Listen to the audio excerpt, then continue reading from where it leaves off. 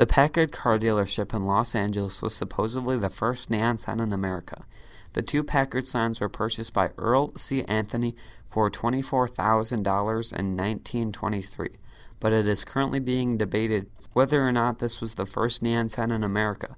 There is no real evidence proving that the Packard sign came first. In fact, there are photographs of Los Angeles that show that the Packard sign didn't even go up until 1925. The Loft Candy Company in New York is now said to be the first neon sign in America. It was installed in 1924. At approximately the same time, an Overland Auto dealership in New York City installed a neon sign. A lapse in historical memory by former employees of the Anthony dealership may have led to the discrepancy in dates. An undisputed statement on the first actual neon sign in America may not be possible due to this recent research.